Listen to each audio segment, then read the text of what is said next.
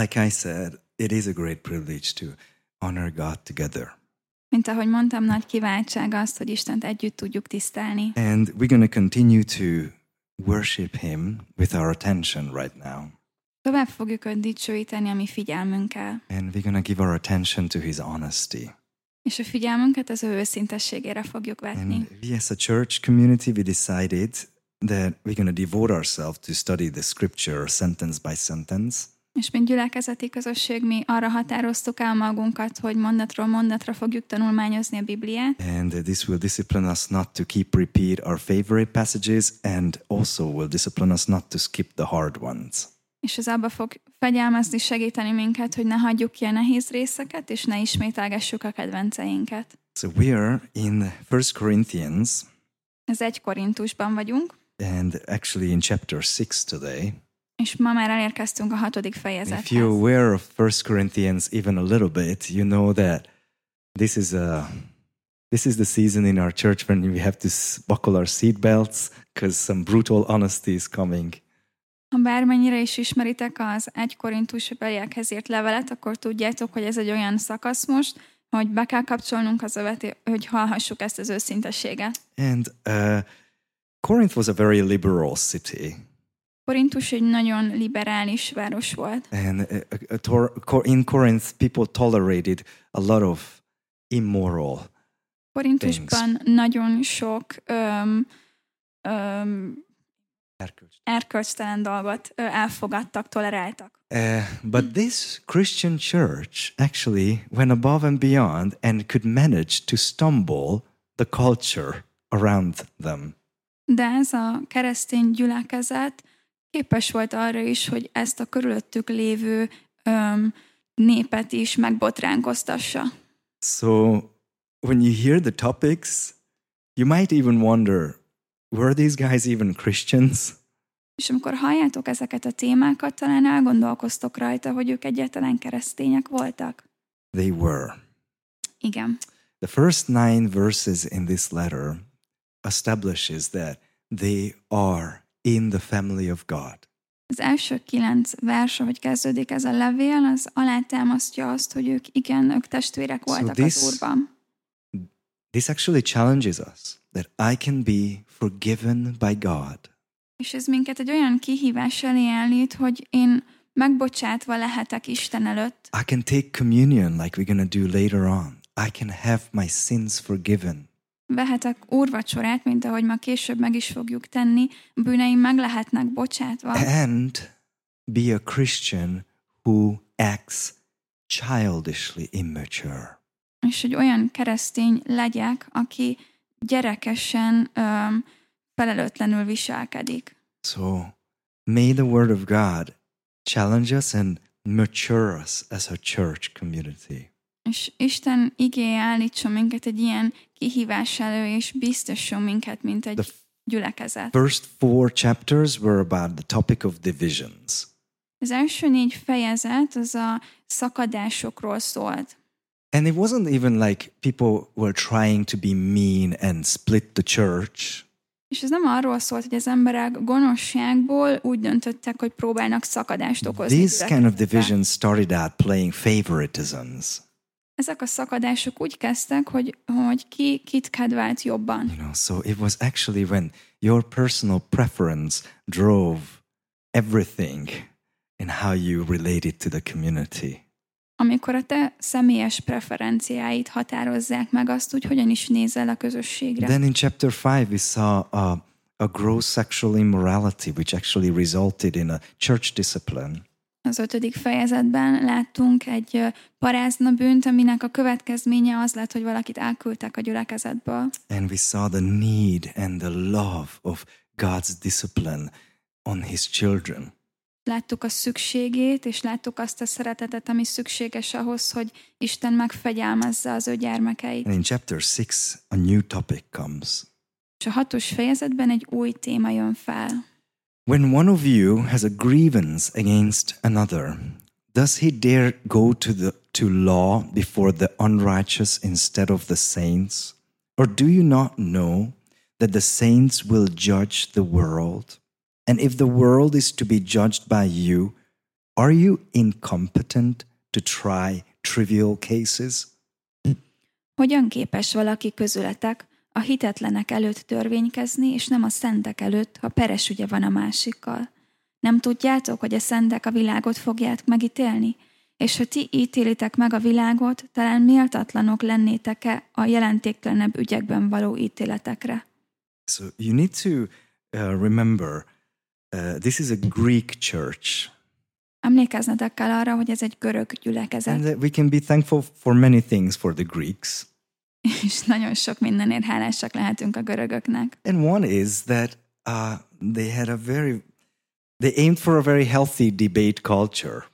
És az egyik az, hogy egy nagyon egészséges vita kultúrára építkeznek. In fact, every adult actually at one point in his life had to serve as a jury in certain cases.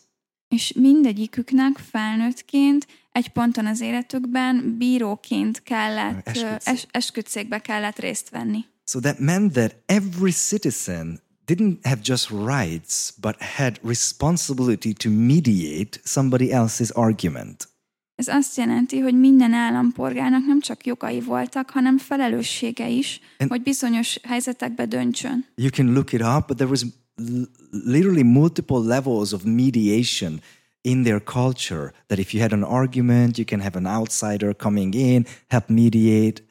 És utána is nézhettek, hogy nagyon sok közbeni járás volt, és nagyon sok szabályrendszer, hogy bizonyos ügyekben mikor hívtál külső bírót. And then when it made it to the courts, how many people had to be there in the jury. És hogyha végül bíróság elé került a történet, akkor hány ember lehetett benne az esküdtszékben? Certain big cases even involve 6,000 jury members. És voltak olyan nagy ügyek, amik 6000 esküdtszéki tagot igényeltek. But you need to remember, all of these suing or all of these courts were open courts. It was open to the public. De emlékeznünk kell arra, hogy minden ilyen eset az nyílt per volt. And I think that brings some health to the society when it's like out in the open and you have to like reason and have a civil discourse in front of everybody. És szerintem ez egészséges ez egy társadalomra, hogy az ilyen perek azok nyilvánosak, és mindenki előtt kell, hogy megtörténjenek. But I also see that our human nature actually likes gossip, so we like to hear juicy details of other people's dirt, you know? De azt is látom, hogy mint emberek nagyon szeretünk pletykálni, és nagyon szeretjük hallani a szaftos történeteket mások életéből. So we actually watch TV shows like Judge Judy and stuff, like we watch TV shows and it's like, I want to hear it, like this. És még nézünk is ilyen tévésorozatokat, mint például Judy a bíró, mert szeretjük ezeket hallani. So here is when one of us starts arguing another member in this community, and then you guys would sue each other, or somebody would sue me, or I would sue somebody in a small, loving community. És ebben az esetben valaki a közösségből, mintha közülünk valaki lenne egy vitája a másikkal, és beperelni őket. Now, remember, last week was a heavy Sunday, because we had to talk about church discipline. Emlékezzünk arra, hogy a múlt hét ez egy nehéz vasárnap volt, mert a gyülekezeti fegyelmezésről volt szó. What happens when someone sin against you in this community? What are the ways to remedy? What are the ways to be reconciled? Mert mi történik, hogyha valaki vétkezik ellened? Mik azok a lépések, amiknek meg kell történni a helyreállítás? And remember, the principles of biblical church discipline is that it always starts narrow. If somebody sinned against you, you go to that person and try to win the friendship back. És emlékezzünk arra, hogy mik voltak az alaptételei a gyülekezeti fegyelmezésnek, hogy kicsibe kezdünk. Először az, aki ellen vétkeztek, ő személyesen beszélgessen azzal, aki vétkezett ellene, hogy helyreállítsák a barátságukat. All of the discipline, all of the confrontation aims for restoration. All biblical confrontation aims to regain a brother or a sister. Minden fegyelmezés, minden bibliai konfrontálás az arra céloz, az a célja, hogy helyreállítás legyen. even the harshest we saw, even excommunication, was that one day somebody would learn a lesson and we would lovingly take back. You know. Még a legsúlyosabb foka, amikor valakit exkommunikálunk a gyülekezetből, annak is az a célja, azért, hogy egy napon az ő lelke megmenekülhessen. Among many others, but Jesus in Matthew 18 says that when you deal with a tough situation, you don't start publicly, telling everyone what's wrong.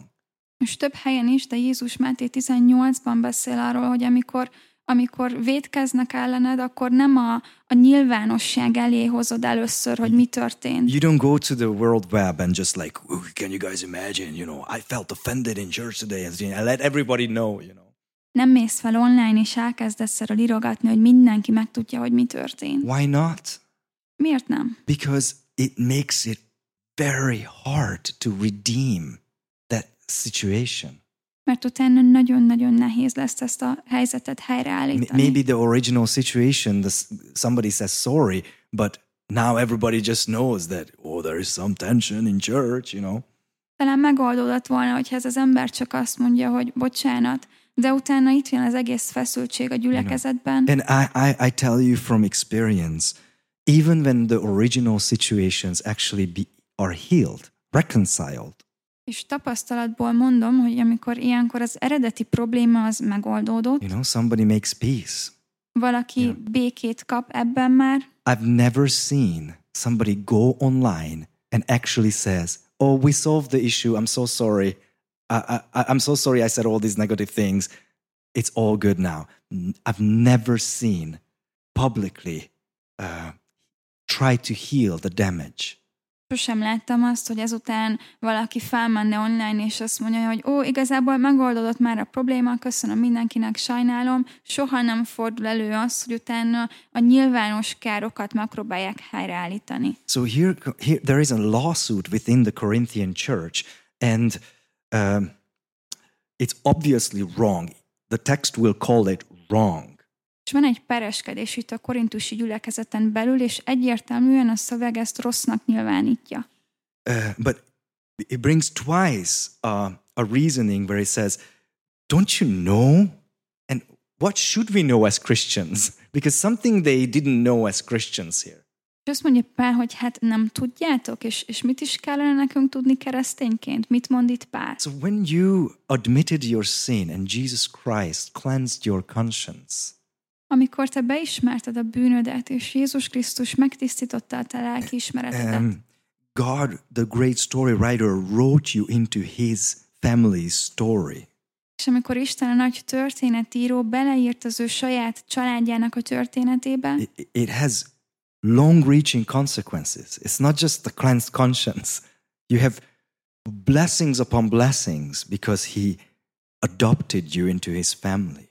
Ennek sokfelé elérő következményei vannak, áldások jönnek áldások után, mert te belettél fogadva az ő családjába. And one thing we see in God that he is the kind of servant leader who likes to train up and exalt his children to responsibility. És azt látjuk Istenben, a szolgáló vezetőben, hogy ő felkészíti, tanítja az ő gyermekeit. He doesn't just want to be a king and you be subdued right there, just know your place. Ő nem egy király akar lenni feletted, aki alatt te mindig csak egy szolgáló vagy, és tud mi a helyed. But Jesus Christ came and washed our feet, served us humbly. De Jézus eljött, és megmosta a lábainkat, alázatosan szolgált bennünket. In the same time he said, I want you to follow this example because one day you're going to be co-heirs with Christ. You're going to rule with Christ. És azt mondja, hogy kövessétek ezt a példát, mert egy napon ti is örökösök lesztek, ti is együtt fogtok uralkodni Jézus Krisztus egyetemben. Rule how? De mégis mi felett, és hogyan?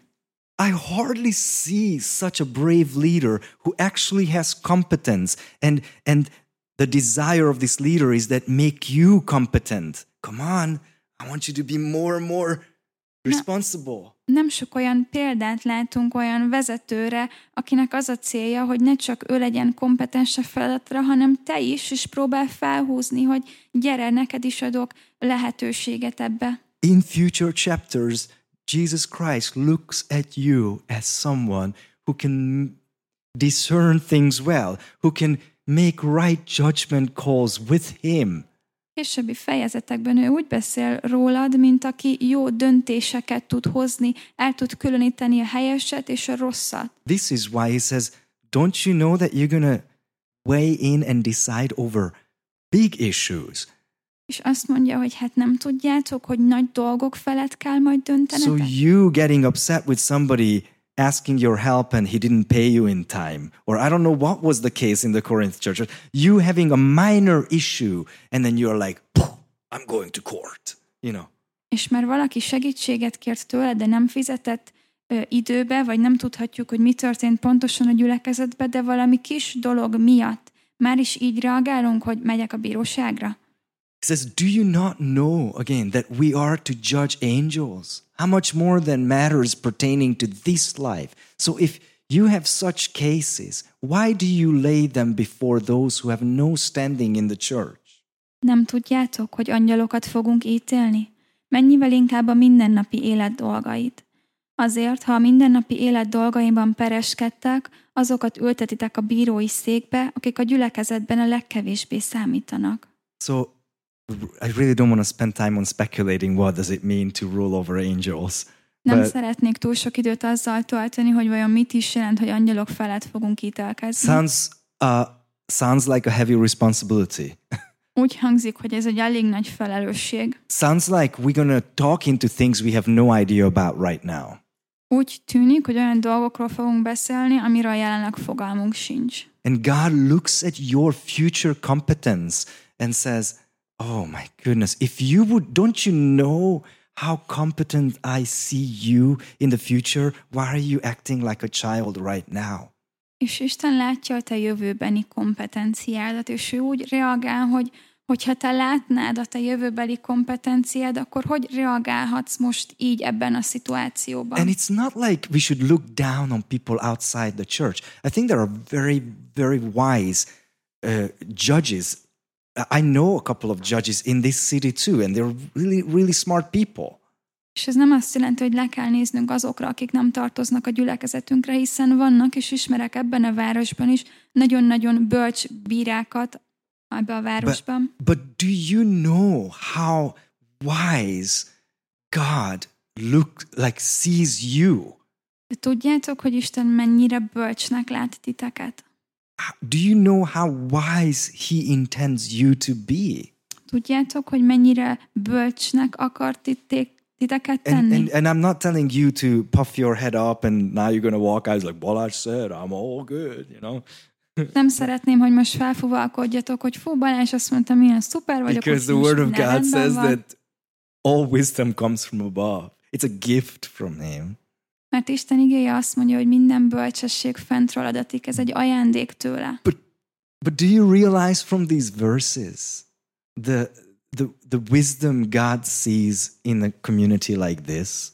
De el tudjátok képzelni azt, hogy milyen bölcsességet lát Isten egy ilyen közösségben? Because when we have arguments or church splits or signs of immaturity, I think we have much lower view of God's church than God has of you guys. Mert amikor vitáink vannak, vagy szakadások, vagy sértődések, akkor úgy gondolom, hogy Isten sokkal nagyobbra vesz minket, mint ahogy mi magunkat. Mm-hmm. I say this to your shame. These are harsh words. Azt mondja, hogy megszégyenítésetekre mondom, és ez elég erős. Can it be that there is no one among you wise enough to settle a dispute between the brothers, but brother goes to law against brother, and that before unbelievers? Hát nincs köztetek egy bölcs ember sem, aki ítélkezhetne a testvérek között, hanem testvér a testvérrel pereskedik még hozzá hitetlenek előtt. Okay, so I'm not naive. There are tensions in a community. There is misunderstandings. There are mistakes, even sins. Nem vagyok naív, tudom, hogy vannak feszültségek a gyülekezetben, vannak hibák, még bűnök is. Okay. But here comes God's view on your competence. De itt jön Istennek a szemszöge a te kompetenciádról. he's surprised. Like there's not one person in a local church who can de-escalate an argument. Azt mondja, hogy egy ember sincs, aki tudna érvelni ebben a vitában. Who can actually bring peace into a tense situation. Aki békét tudna hozni egy feszült helyzetben. I know many of you are actually conflict avoiders, like tension avoiders, and that comes from our childhood and our, like personality and such, Tudom, hogy nagyon sokan konfliktus kerülők itt a gyülekezetben, ami jön a gyerekkori traumákból, a személyiségből. But one of the competence of being forgiven by God. De az egyik kompetencia, amit Istentől kaptunk, that we've been forgiven by Him. Az, hogy when we've been forgiven by Him. Az, hogy amikor mi meg vagyunk bocsátva általa. There was a tense situation and then a party released the tension. It says, I forgive you. My enemy forgave me. Amikor feszültség volt köztünk, de az ellenfél, az ellenség megbocsátott. That makes us be peacemakers. Ez minket béketeremtőkké tesz. Makes us be men and women who stand in a tense situation and say, oh, I've been in tense situations but got de-escalated before.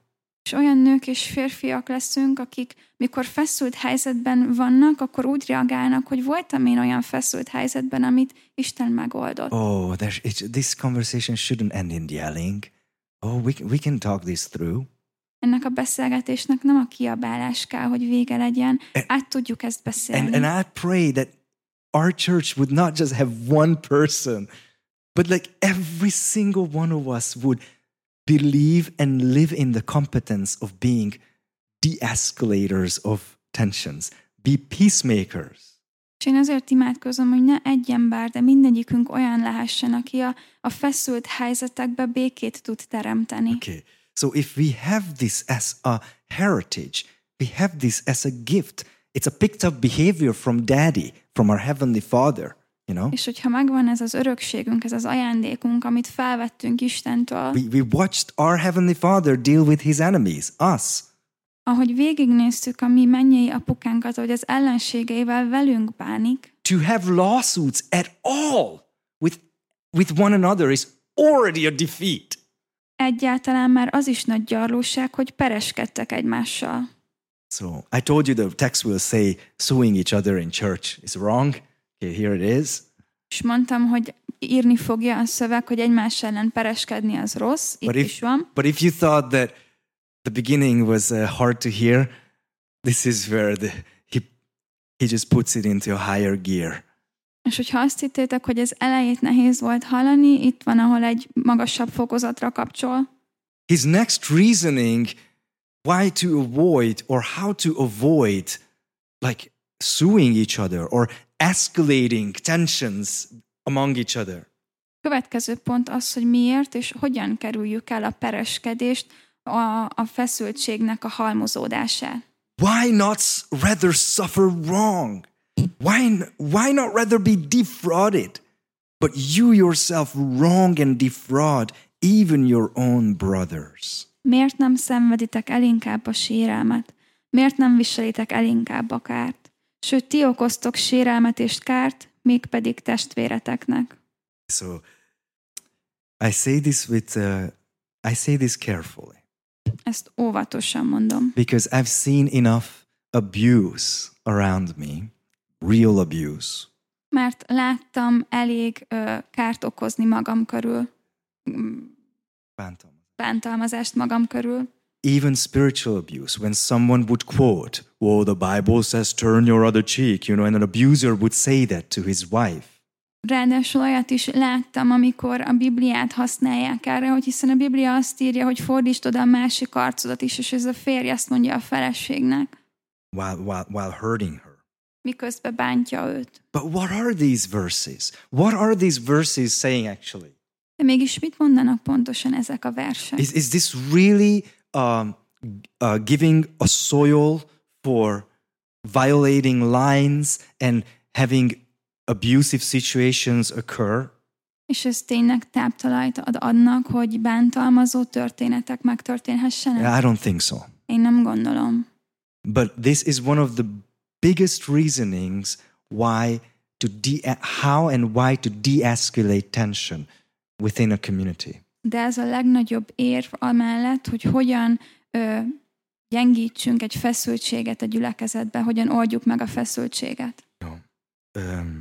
That for a sake of peace I would even suffer or be wronged or defrauded.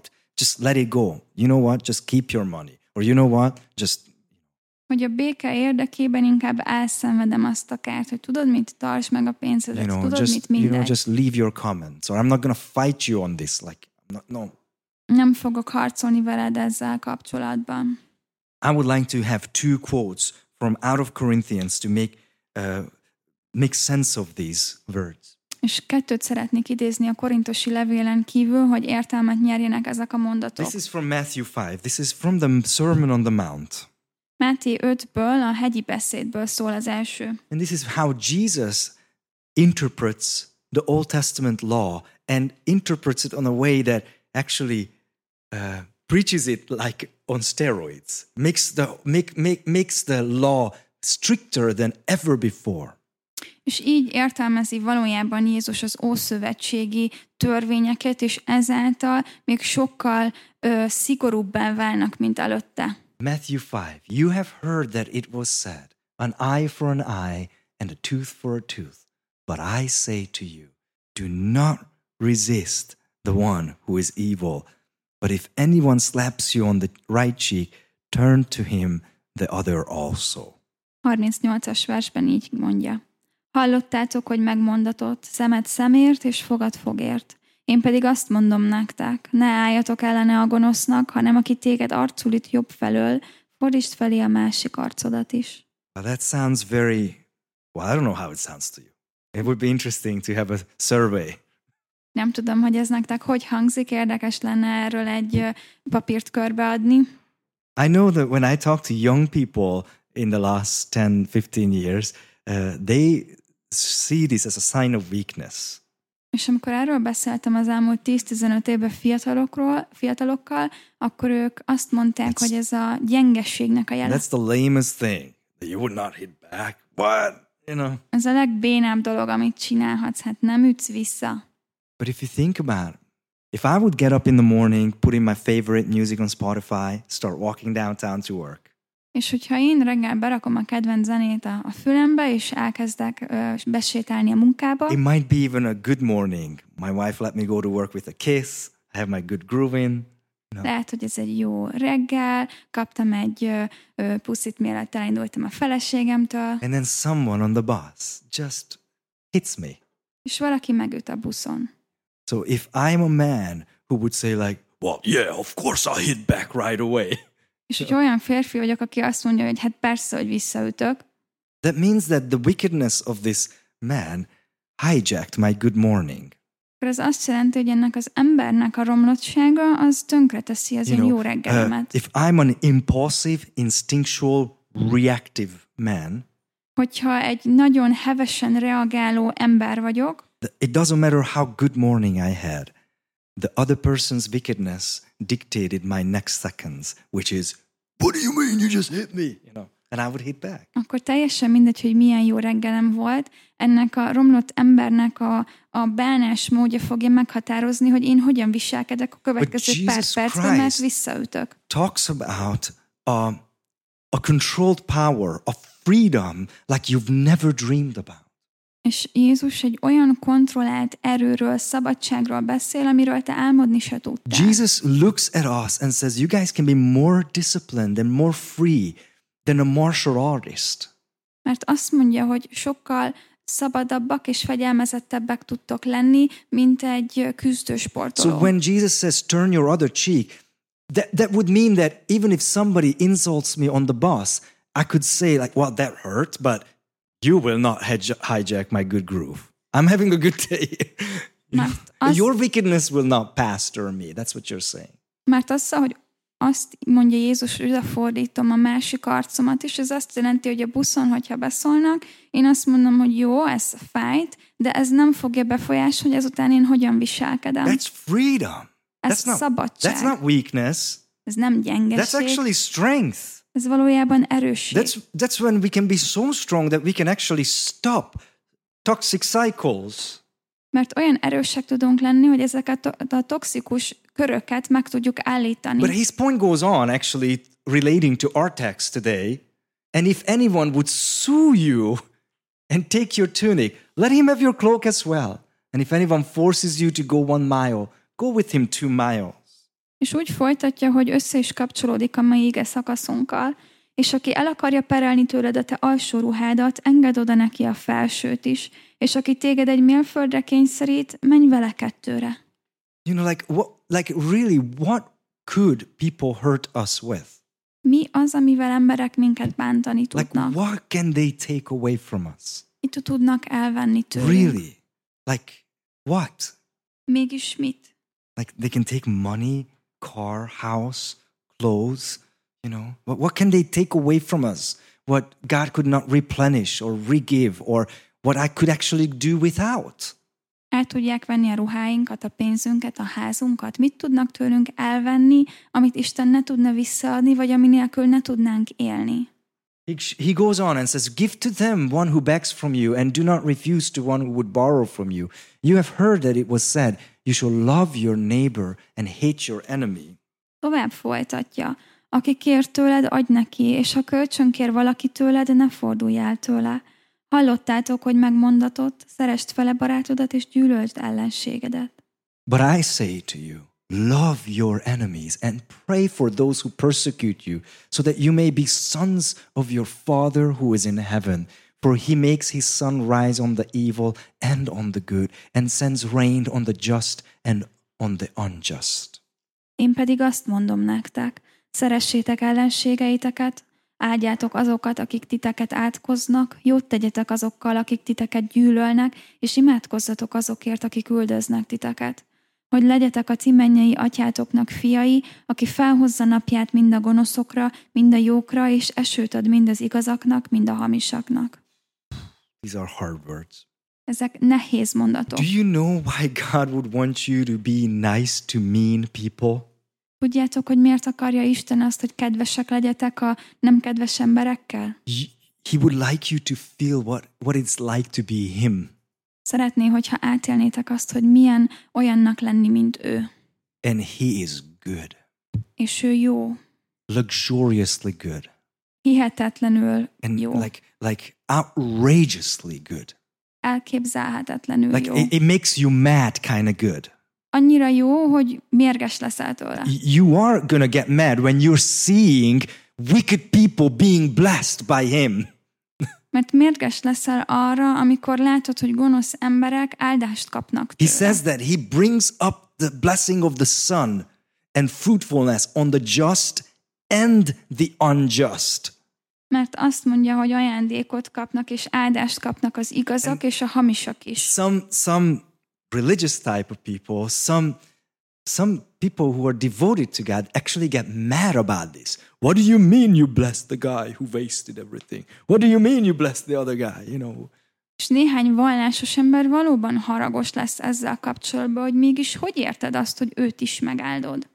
Well, it's not a weakness when he's asking us to stop suing each other and actually forgive and to let wrongs go or be defrauded for once to de-escalate things. Ez nem gyengeség, amikor arra kér minket, hogy ne üssünk vissza, vagy ne pereskedjünk, vagy inkább szenvedjük el a kárt. It's godly. It's more godlike.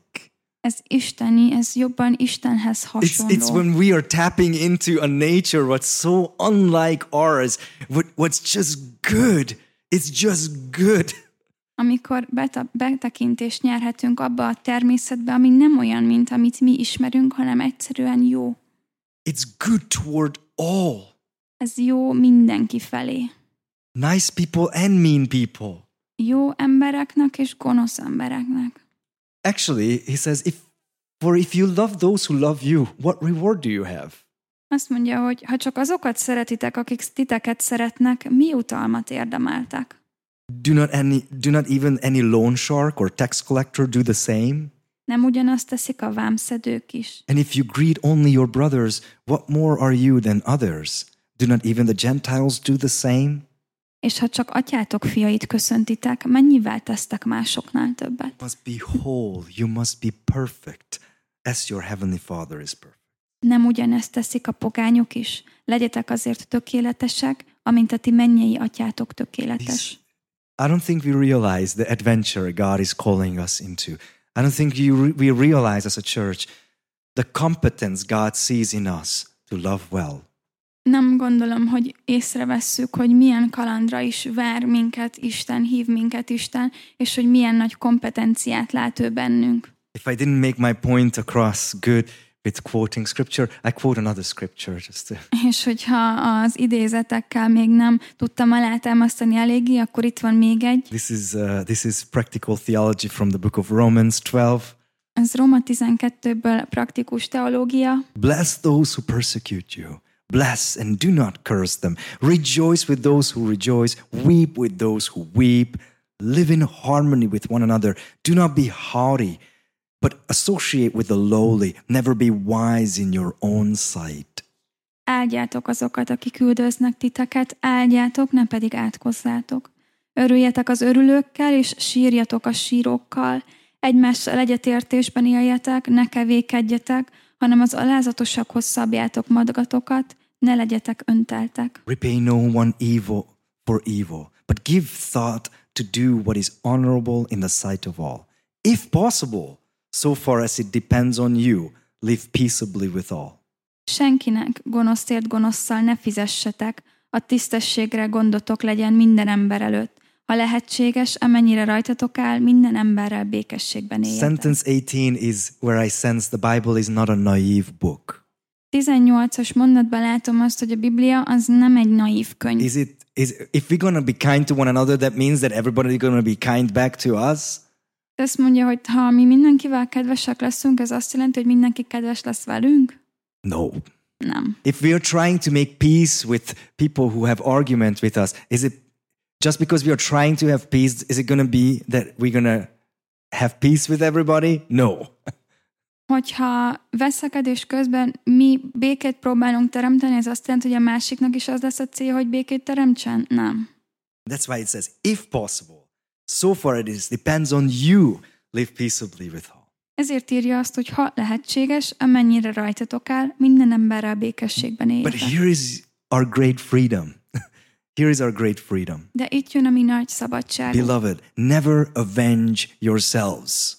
Magatokért bosszút ne álljatok. We don't have to avenge for ourselves. Nem kell magunknak bosszút állni.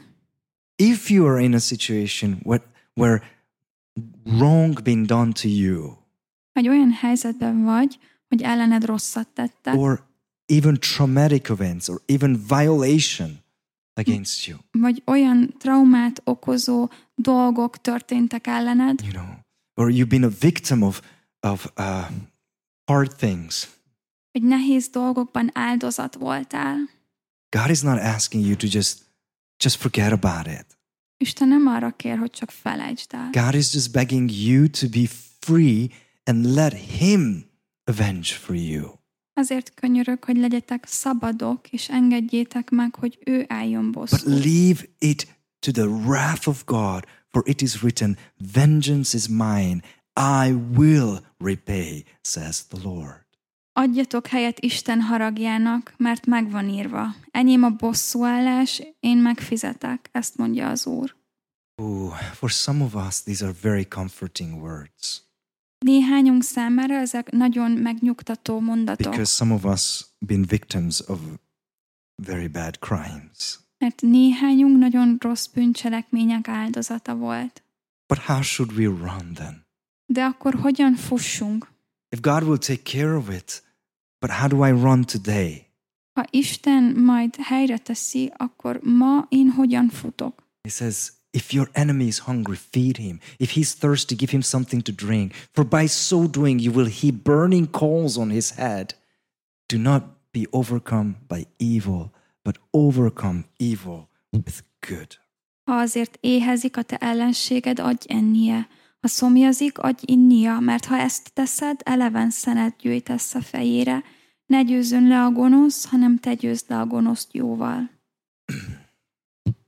you guys realize that your inner narrative of how you justify yourself Észreveszitek, hogy a ti belső narratívátok, ahogy megigazítjátok magatokat, mivel azt bizonyítjátok, hogy nektek van igazatok, it can make a difference between evil culture having effect on you or you are having good effect on an evil culture. ez különbséget okoz abban, hogy a gonosz kultúrának lesz hatása rád, vagy neked lesz hatásod erre a gonosz kultúrára. Is evil going to overcome you and you're just going to be, A gonoszság az eluralkodik rajtad, or you actually stop vicious cycles. You overcome evil with good. vagy megállítod ezeket az ördögi köröket, és úrrá leszel a gonoszon a jóval. Most of us don't get up and do morning devotions and celebrate like, yeah, we are so competent. We can change a bitter Hungarian culture, És legtöbben nem úgy kelünk fel, hogy reggelente Bibliát olvasunk, és hogy milyen jó kompetensek vagyunk, és hogy a magyar keserű kultúrát le tudjuk győzni. But you can. De ez így van, You should. mert te tudsz, te kell, hogy tudd. God sees you competent to de-escalate situations.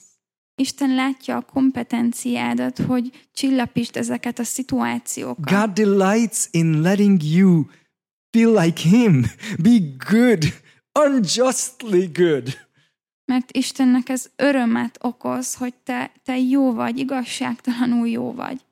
I have a sense of excitement and a sense of unfulfilledness about teaching the 1 Corinthians every week here. Egyrészt izgatott vagyok, másrészt aggodalom. But I have a feeling of unfulfilledness. Like I think that És egy betöltetlenséget érzek. we scratch surfaces of topics and then I have a hunger.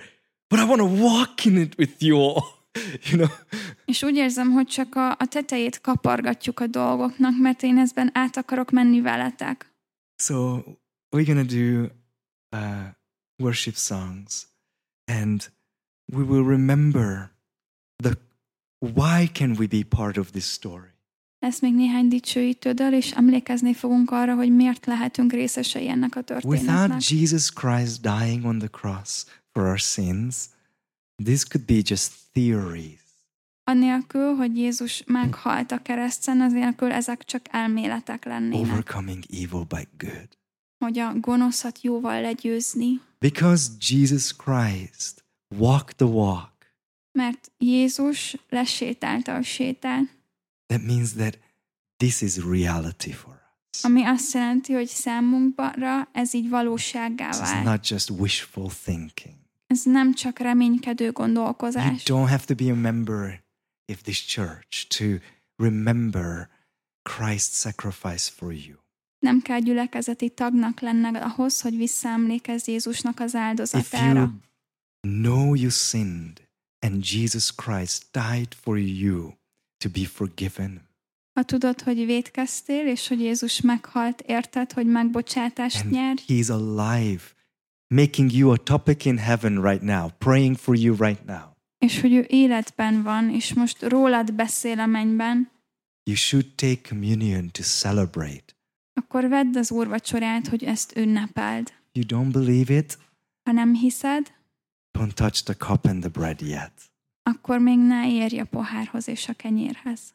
But if your heart has been forgiven, De ha te szíved megbocsátatott, if any of these sentences stirred an excitement in you, like, ha ezek közül bármelyik mondat izgatottá tett, you should celebrate Jesus Christ. akkor kell, hogy ünnepeld Jézus. And the deepest way we can honor these words and honor Him is that we let Him cleanse our conscience. És ahogy a legjobban tudjuk őt tisztelni, az, hogyha megengedjük, hogy megtisztítsa a mi lelki ismeretünket. You should take the cup and the bread. Akkor vedd a kenyeret és a poharat. And you should bow your head and bow your heart and have a humility and joy taking it. Akkor az elmédben és a szívedben is öröm kell, hogy legyen, ahogy veszed ezt. I'm proud of you, Büszke vagyok rátok, listening to hard sentences to hear. hogy ilyen nehéz mondatokat hallgattok. Let's honor Him together. Dicsérjük őt együtt.